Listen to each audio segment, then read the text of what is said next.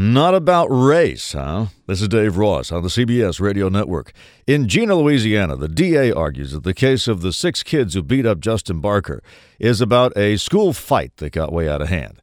And that's why he threw the book at the 6, including a charge of attempted murder against Michael Bell. This case has been portrayed by the news media as being about race. Justin Barker, the kid who got beat up, is white. The 6 kids who punched and kicked him are black. The fact that it takes place in a small southern town lends itself to that portrayal. The beating also came after an incident where several black students decided to sit under a tree at Jena High School where the white kids usually gathered. The next day, white students hung 3 nooses from that tree. But this case is not and never has been about race. And that's clearly what he would like to think. It may even be true.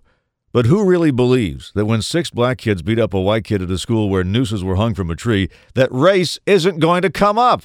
The fact is, the Founding Fathers punted on the slave problem, and we're all still stuck with the results. In America, like it or not, it is about race. And there's nowhere to hide anymore. The thousands of people who are packing Jena, Louisiana today are there because of Facebook and YouTube. This is the age when any compelling story is going to find a way out. The bottom line being, no matter how small your town, if you find nooses in a tree or a white kid beaten unconscious by black kids, you better deal with it as if the whole world is watching. Because if you don't, it will be. Now this. This is Dave Ross, on the web at daveross.com.